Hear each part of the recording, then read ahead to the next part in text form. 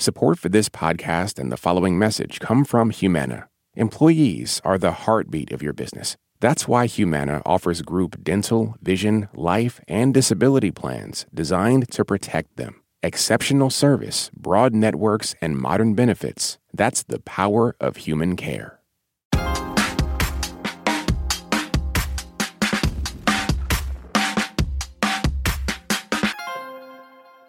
For more than 200 years, American workers have used labor strikes as a tool to convince employers to meet their demands.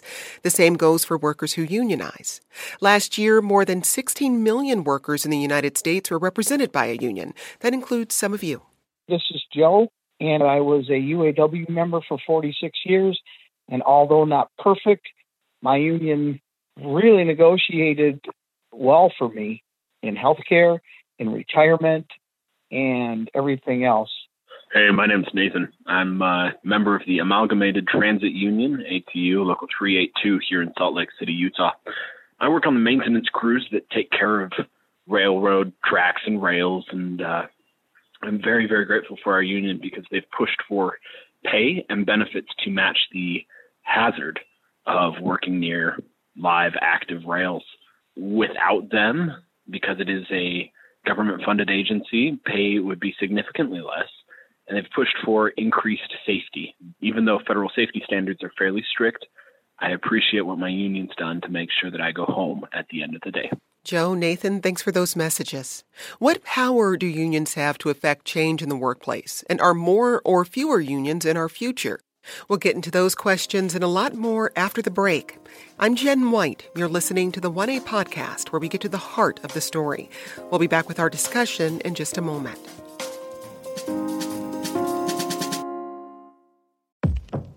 In this country, some truths aren't self-evident. In NPR's Black Stories, Black Truths, a collection of stories as wide-ranging and real as the people who tell them, we celebrate the Black experience for all its soul and richness. Search NPR Black Stories, Black Truths wherever you get podcasts.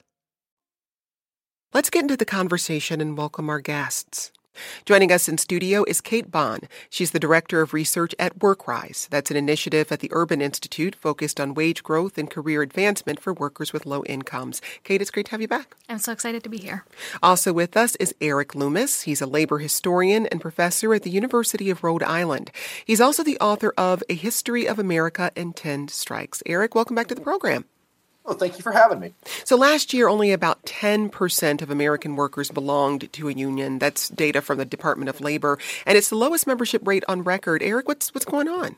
Yeah, basically, it's tremendously difficult to form a union. Right now we're seeing this uptick in interest in unions. Unions are more popular than they ever have been before, at least according to polling. And many workers, such as we've seen in the Starbucks struggle, in Amazon, at Apple, other companies are trying to form unions. But the reality is that the system of labor law in America is broken.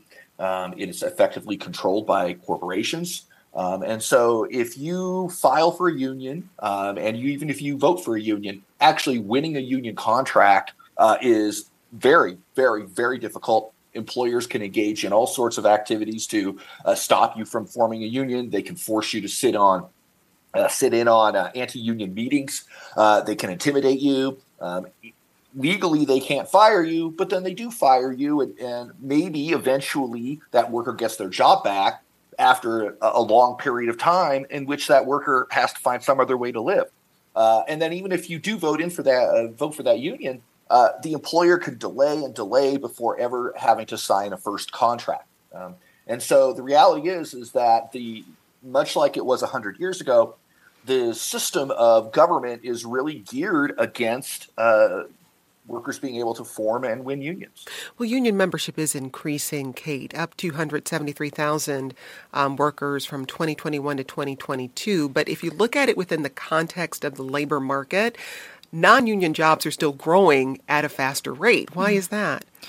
I think, what Eric said is absolutely true, that it is harder to organize and get a collective bargaining agreement for the reasons he described. But additionally, there's been changing structures in our economy that I think contribute to this faster growth of non-union work. A big one is what's called the fissured workplace. So often people are working for companies that might not be who own their workplace. A classic example is like an office cleaner. And so when you're an office cleaner, typically your employer is someone else who's not owning the building that you are cleaning, who's not probably even the workplace you're cleaning for.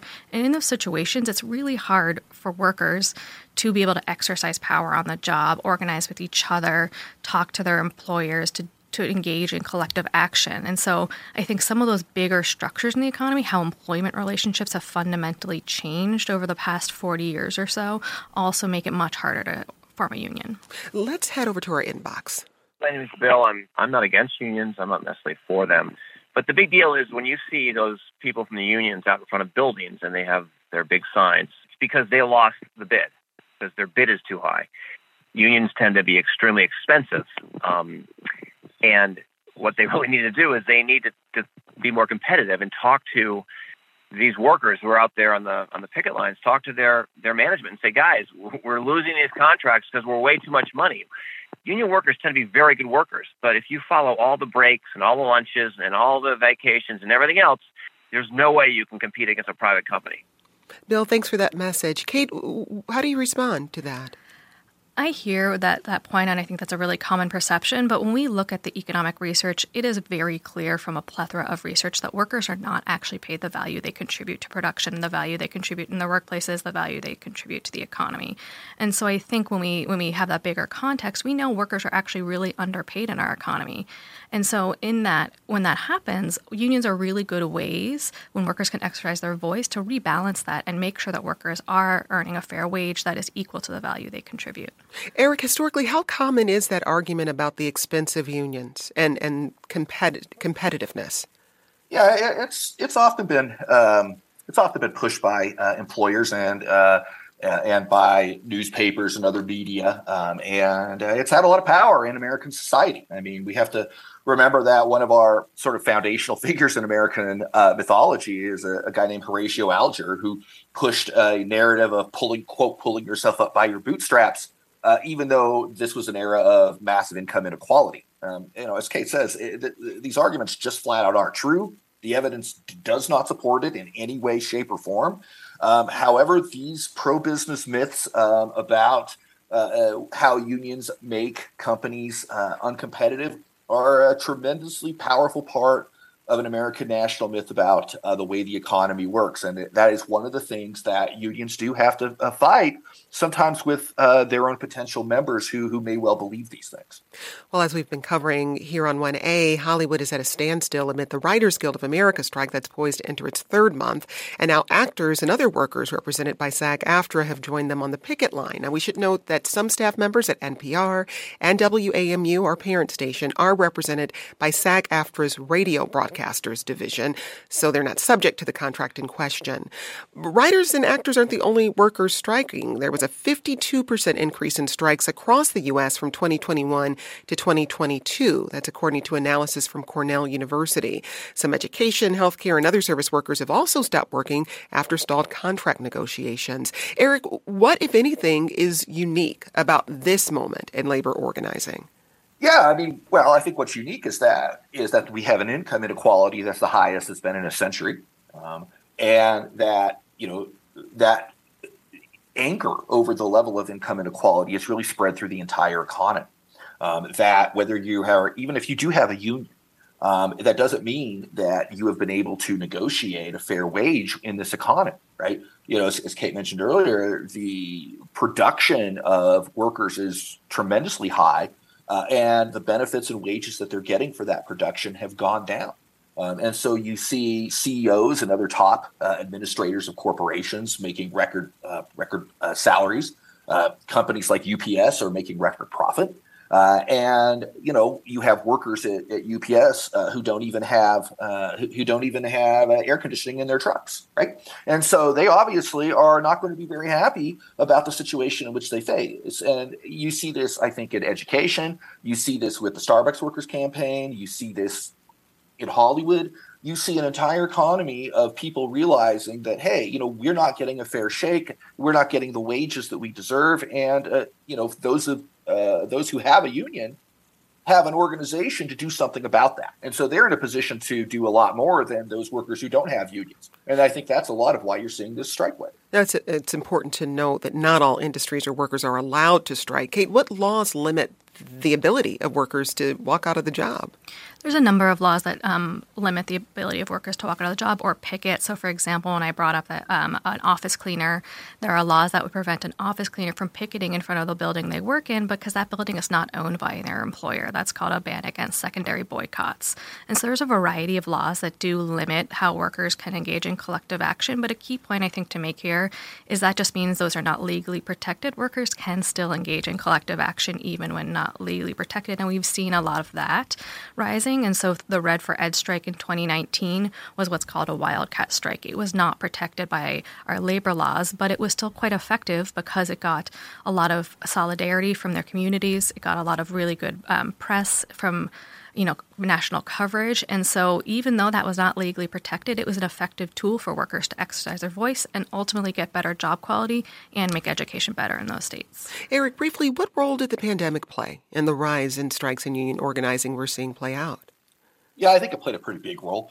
For one thing, a lot of workers that were deemed essential workers quickly discovered that what that really meant was that their safety was not considered important in American society. For another, the checks from the government kind of gave, I think, a lot of workers the ability to rethink their relationship with work, rethink what they wanted on the job, and then thirdly, especially when we're dealing with teachers, you had a lot of push to get teachers back into classrooms, even if those classrooms were not safe for them. And so by really centering on this issue of workplace safety and also centering on the idea that maybe we could stay at home, maybe we could work from home, maybe we could make new demands on the job, then I think that both of those things combined came out of the pandemic and have really informed this move toward greater labor militancy in the last couple of years. We'll hear more from our guests a little later on. Coming up, we speak to leaders at two of the country's largest labor unions about the changes organizers are pushing for. We'll be back with more after this short break. This episode's sponsor is PwC, which offers the following message. A robot may not be coming for your job, but competitors are coming for your market share. PwC pairs the right tech with the right solutions to help you gain a competitive edge. Reimagine operations from the cloud, fuel innovation with responsible AI, and detect risks before they become headlines. Human-led and tech-powered. It's all part of the new equation from PwC. This message comes from NPR sponsor BetterHelp. When you keep your stress bottled up, it can eat away at you. Therapy is a safe space to get things off your chest and to figure out how to make them better. Try BetterHelp Online Therapy, designed to be convenient, flexible, and suited to your schedule. Get it off your chest with BetterHelp at betterhelp.com/NPR today to get 10% off your first month. Support for NPR and the following message come from the Wallace Foundation, working to develop and share practices that can improve learning and enrichment for young people and the vitality of the arts for everyone. Ideas and information at wallacefoundation.org. We're discussing the state of the labor movement and its future. Only 1 in 10 American workers are union members. What role will unions play in American life in the years to come? Well, let's bring two union leaders into the conversation. Mary Kay Henry is the international president of the SEIU. That's the Service Employees International Union. It represents 2 million members. She joins us now from Miami, Florida. Mary Kay, thanks for being here. Good to be with you. And with us from Washington, D.C. is Christian Sweeney. He's the Deputy Director of Organizing for the AFL-CIO. That's the American Federation of Labor and Congress of Industrial Organizations. It represents more than 12 million workers. Christian, welcome to the program. Thanks so much for having us. Well, polling suggests most Americans support unions, and so does President Joe Biden. Here's Biden speaking to members of the AFL-CIO at a campaign rally last month. Wall Street didn't build this country. The middle class built this country, and unions built the middle class. I'm not joking. Without unions, there'd be no middle class. Christian, what role does public opinion about labor unions play in the ultimate success of collective bargaining? That's a great question. Right now we're at sort of an all-time high in modern history in terms of public support for unions. Gallup puts that number at about 71% of the American public. You got to get ice cream or apple pie to get that kind of approval rating. And ultimately, solidarity throughout the broader public plays a huge role in what pressure employers feel to reach fair contracts with workers who have unions and to support workers who are trying to organize. The SEIU is an integral part of Starbucks workers' efforts to unionize around the country through its affiliate organization, Workers United. More than 300 locations have successfully unionized. Since January, the Starbucks Workers United Union has filed more than 500 unfair labor practices charges against Starbucks, mostly alleging retaliation against workers for union activity. Mary Kay, what challenges are Starbucks workers still facing? They are facing an anti-union campaign that doesn't stop. The closing of stores, the changing of schedules, the firing of union leaders, and most recently, strikes for Pride that happened when store managers were asking workers to take down Pride symbols. There's a bus tour happening right now. The AFL-CIO unions are joining with Starbucks workers in cities across the country. Just yesterday, we filed for the biggest Starbucks store in Chicago, the Roastery there, 200 workers wanting to join a union. And we are calling on the new CEO of Starbucks, Laxman Narasimhan, to make a different choice than the previous CEO and create a seat at the table for workers to have a national collective bargaining agreement that the 352 stores could be a part of, and create a path for workers who want to decide to join the union to do it without having to walk through the fire of an anti-union campaign. And we should know that recently Starbucks employees at locations in New York filed petitions to leave the union. That includes a location in Buffalo, which was one of the first to unionize. There's a group helping those workers. It's the National Right to Work Legal Defense Foundation. The group's president, Mark Mix, said this in a statement in May, quote, "As many Starbucks locations pass the one-year anniversary of unionization, Starbucks employees are now able to hold votes to remove the union, a right many are now seeking to exercise. No one who claims to be pro-worker should oppose simply letting these workers hold a secret ballot vote to determine if they oppose union affiliation," end quote. Christian, first, just what is the process of dismantling a union? How does that work? First, it's extremely rare. Usually workers who have unions do everything they can to keep their unions. But to get to the core of it is basically it's the same process by which you form a union in reverse. You need a majority. You need a petition of workers to trigger an election. In the instance of decertifications, though, oftentimes, and I don't have any doubts about the case here at Starbucks, is that employers are, sometimes behind the scenes encouraging workers to do that, trying to stack the deck to encourage those kinds of activities. Good news is that it's a pretty rare occurrence. But Mary Kay, what case do you make to workers who say the union, for whatever reason, just isn't working for them? Well, in the case of Starbucks, the National Right to Work Foundation is colluding with their anti-campaign by discouraging workers who've been at 80 bargaining sessions, and the attorneys for Starbucks say we're not authorized to reach an agreement. And so Starbucks has been using surface bargaining as a way to break the union. So, and when you say they've been colluding, what evidence do you have that that's been happening?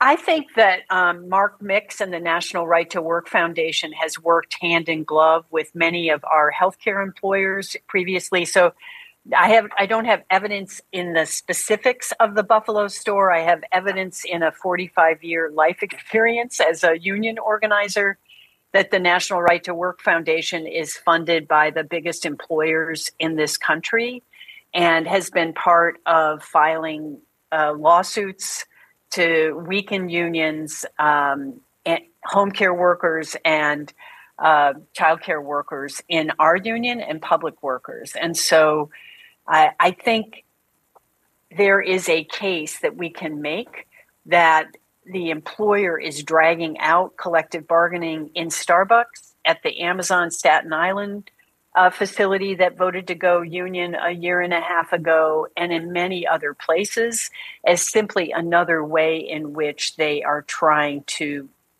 defeat workers coming together. And the amazing thing about this moment is workers are on fire across the economy, as you just discussed with the previous panel, from Hollywood to UPS to Starbucks to Amazon. I think there is an unstoppable momentum where even with that Buffalo example you gave, we are going to prevail in building the union at Starbucks and across the service economy. Well, we should also note that members of the Office and Professional Employees International Union Local 2, their employees at SEIU, which is based in Washington, D.C., in May they authorized a strike against your organization to push for higher wages.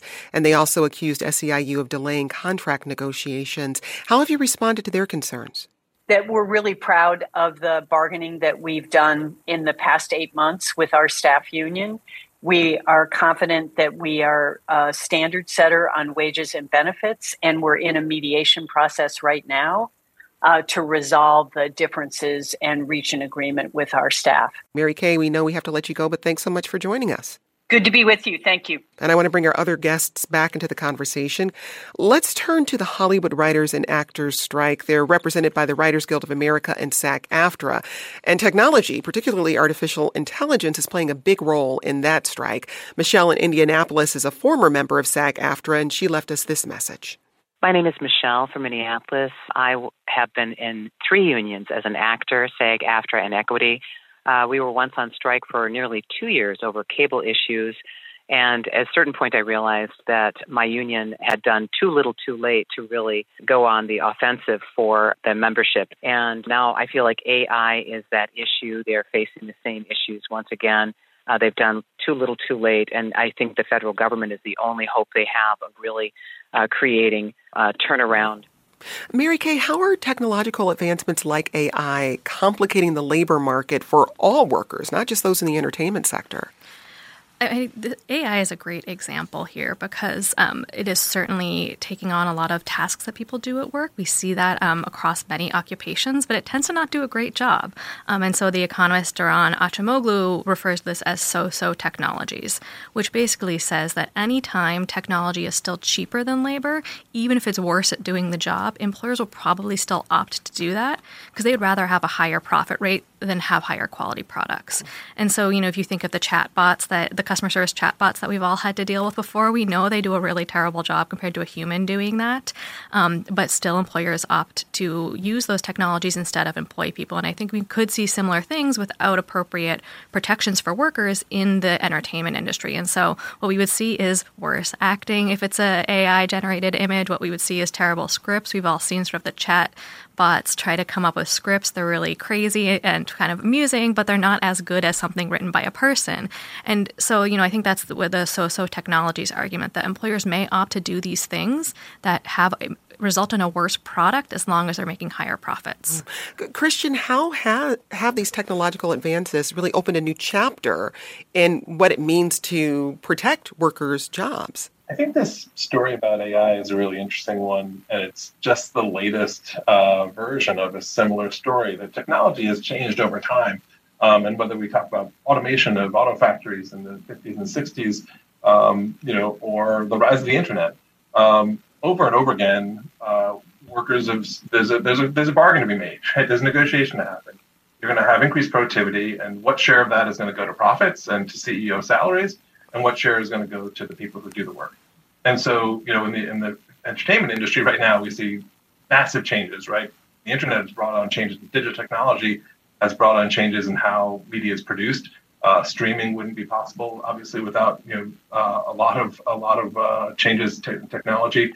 But there's a new deal to be hashed out, and the fight that's happening right now is a fight about where those profits are going to go. In the last year, 8 men who head the media companies that are being struck right now earned in air quotes $850 million. That's a ton of money. These companies are extremely profitable, and the contest is over what kind of society do we have? What kind of world do we want to have? Do we want to have one where the benefits go to the few at the very top or where they're broadly shared.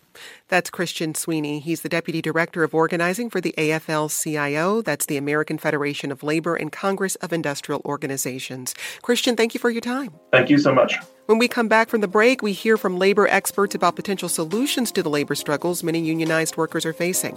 We'll be back with more after this short break.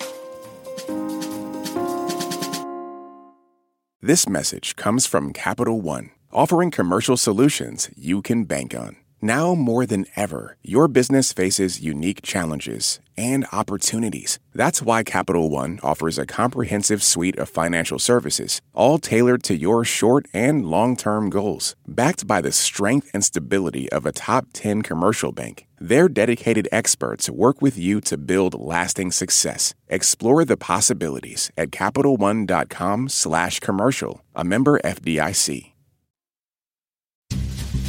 When voters talk during an election season, we listen. We ask questions, we follow up, and we bring you along to hear what we learned. Get closer to the issues, the people, and your vote at the NPR Elections Hub. Visit npr.org/elections. Let's get back to our conversation with this message we got from one of you. Hi, my name is Maria, and I live in Camp Hill, Pennsylvania. I am a member of a union, SAG-AFTRA, and I like being a member of a union because I know that I'll be paid fairly, and the union will back me up as far as work conditions. I know that we're on strike right now. Everybody always wants a little bit more, but union jobs definitely beat non-union jobs, hands down. Maria, thanks for that message. We also got this from a member of our 1A Text Club. I see labor unions as the only way to save our middle class and blue-collar workers. Congress certainly isn't helping. The wealth of the upper class is beyond reason, and they've gained that wealth on the backs of these workers. Eric, in February, a bipartisan group of legislators introduced the Protecting the Right to Organize Act, or the PRO Act, in support of unions. What would that bill do? Yeah, the PRO Act would do a lot. Right now, again, it's very difficult to actually organize and win a union. And the PRO Act would solve a lot of these problems. It would take a lot of the tactics that corporations are able to use against unions, such as these captive audiences and delaying the contract negotiations and a lot of these other things, and make that impossible or make that at least technically illegal. It would repeal some of the worst parts of American labor law over the last several decades that would effectively make it easier to organize unions. The bigger takeaway from it, for those who aren't that interested in specific details, is that it would go a long way to even the playing field again, right? The idea behind American labor law, as it was created in the 1930s and 40s, was to create an even playing field that if workers wanted a union, they could have a union, right? And if they didn't, then they would have that option as well, right? But today, that's almost impossible to actually have that. Again, it's also possible to actually win that union. And so what this would, again, try to do is to level the playing field. And so that, let's say, these Starbucks workers, those who have wanted that union, they would have the opportunity to not only win that election, but then get that contract in a reasonable amount of time. And so the kind of activities that the Right to Work Foundation is engaging in today would not be legal. And those workers would already have that contract and be moving forward to making their lives better. Okay, where does that bill stand? Well, the problem is basically this. So long as the filibuster exists, that's not going to go anywhere, right? It's central to the Biden administration's agenda. The idea was put out there very shortly after Biden was elected and came to office in 2021. And even when Democrats controlled the House, it simply could not get past the filibuster. And now there's another question of whether every Democrat would support it anyway. There's some reason to believe that certain Democrats maybe wouldn't. I do think it's worth noting that as a whole, the Democratic Party is more pro-labor right now than it really has been since the 1940s. And that's growing, right? And so labor is becoming more of, I think, of a powerful presence within the Democratic Party. But the reality is that the structure of American government makes laws like the PRO Act and like so many other policy issues very, very difficult to pass. Let's get to this question. Hi, my name is Chris. I've worked in media and tech for a little while. I've been in a couple businesses where unions have started to form, but I've had to move on before they actually came to fruition. And I've seen a lot of positives and negatives about unions, and I'm still a little clueless. My question sort of is, if I was at a company where a union eventually did form, but I was not part of the union, would there still be any benefits to me? Is a union something that seems to benefit most workers regardless of whether they are involved in the union or not? Okay, so I want to kind of break this down in two ways, Kate. When an organization unionizes it doesn't mean that every employee will be a part of that union. What are some of those dividing lines about whether you're in the bargaining unit or not? That comes down to basically how union recognition processes happen. One common standard is that managers are not in unions, but technically speaking, managers can be in unions. I used to be a union member in the same union as the staff who I managed. It just means you need to have clauses in your collective bargaining agreement that would establish processes for dealing with inter-union member conflict. So that can happen. There can be broad unions within workplaces. I think, unions have to make a practical decision about how can they organize most easily, how can they get a collective bargaining agreement most easily, and often that means they limit the scope of their bargaining unit. But then the other part of this really depends on what state you live in, whether you have the option not to join a union that forms in your workplace. Explain that.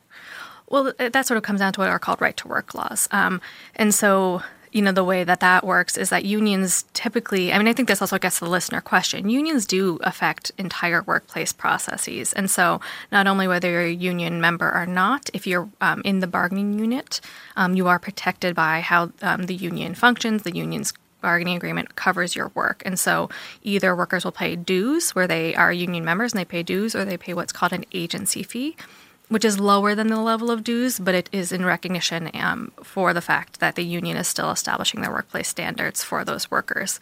But beyond that as well, unions do have spillover effects. And so, for example, if there is a union negotiation that increases the number of paid time off days for union members, most HR departments will just decide, well, that's the new standard for how many days of paid time off all of our staff have. So it does seem to impact that. And then even beyond those workplaces, not just unionized and non-unionized members in those workplaces, they also impact our norms around what we think is fair pay, what we think is the appropriate level of benefits we should receive. And so when we have industries or locations that have a higher representation of unions, we'll also see that people even in non-union workplaces will tend to have better job quality as well. And Kate, outside of better pay and benefits for workers and having a space to advocate for that, what are some of the other things that unions are pushing for? I think unions they also advocate for public policies that are good for all workers. And so I think that is a really important thing. And I also want to follow up on something Eric had said as well about sort of leveling the playing field. And I think, that's not only just nice to have, but that is actually how economies function efficiently. The premise of a free market economy is that people are on a level playing field when they negotiate with each other and they decide what are standard benefits, what is standard pay. And so what we have is such an imbalance of power, this very sort of intrinsic imbalance of power when workers have a hard time collectively bargaining. And so when we have unions, it really rebalances power in workplaces, in industries, across the economy. And that actually leads to more efficient outcomes. That is where we get maximum productivity. That's where we get maximum social welfare. And so I think just giving workers a voice is not just sort of a rights issue. I also believe it's a rights and justice issue, but it's also an economic efficiency issue. Eric, what effect did right-to-work laws in the U.S. have on organizing efforts? Oh, it's a gargantuan impact. This came out of the Taft-Hartley Act in 1947, which had led many states to pass so-called right-to-work laws, which mean that you, of course, don't have to be a member of the union, but also that that if a union is a bargain, and you are not a member, you don't have to pay into that union, right? That the idea of the fair share fee that was discussed earlier doesn't apply to you, right? And this had been, this was passed in several conservative states, particularly in the South and in the Great Plains. But since 2010, with the rise of the sort of far-right Republicans around people like Scott Walker, this was pushed in many traditional pro-union states, such as Wisconsin and Michigan. In Ohio, it passed, but voters there overturned it. And even in West Virginia, the home of the United Mine Workers of America is now a right-to-work state. And then at the public worker level, the Janus decision from a few years ago from the Supreme Court created that at the public sector in all states. So that means that my own union, which is an American Association of University Professors and American Federation of Teachers Union at the University of Rhode Island, we now have professors who are not union members. We still have to represent their interests. We negotiate a contract for them. If they come to us with a grievance, we have to represent them, and yet they pay nothing into the union, right? And so it becomes to use a term from the labor movement, it's not so much a right to work as it is a right to leech off of those members who are committed to the union. And it basically incentivizes workers to not join unions. It's been tremendously powerful in American life. And this is one of the things that laws like the PRO Act would begin to push back against. I want to make sure, Kate, to acknowledge the fact that historically unions weren't open to everyone. There were always tensions when it came to race and gender. Have we seen a shift today when we look at the union movement? Well, first, and then, Eric as a historian probably knows this as well, there's certainly a history of unions having been discriminatory. There's also a history of unions actually being places of great racial and gender solidarity. And so I think of the general strike in New Orleans in the 1890s was the first transracial general strike in U.S. history. So there is also a history of unions being a bit inclusive, while also, it's mixed. It's a mixed history, so I don't want to say that it's not mixed. But what we do know is that unions have an outsized benefit for Black workers and women workers in the United States. And so they have also been really helpful to reducing racial inequity and reducing gender inequity.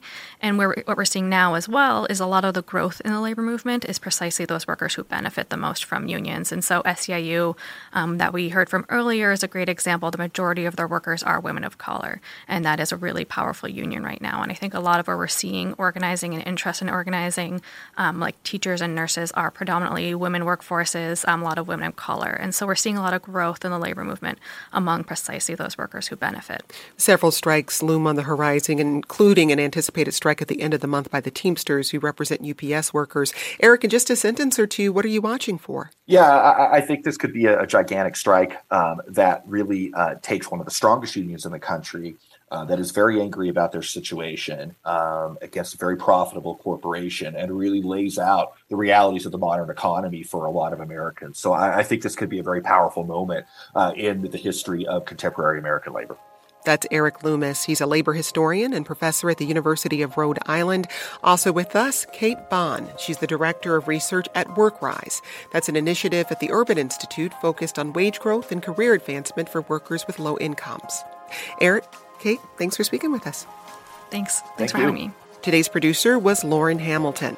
This program comes to you from WAMU, part of American University in Washington, distributed by NPR. I'm Jen White. Thanks for listening, and we'll talk again tomorrow. This is 1A.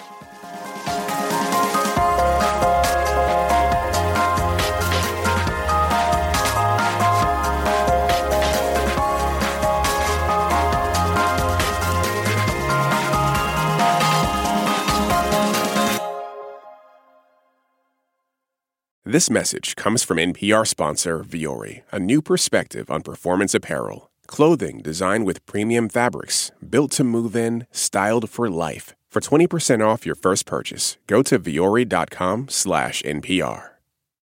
Support for NPR and the following message come from IXL Online. Is your child asking questions on their homework you don't feel equipped to answer? IXL Learning uses advanced algorithms to give the right help to each kid, no matter the age or personality. One subscription gets you everything. One site for all the kids in your home, pre-K to 12th grade. Make an impact on your child's learning. Get IXL now. And NPR listeners can get an exclusive 20% off IXL membership when they sign up today at IXL.com/NPR.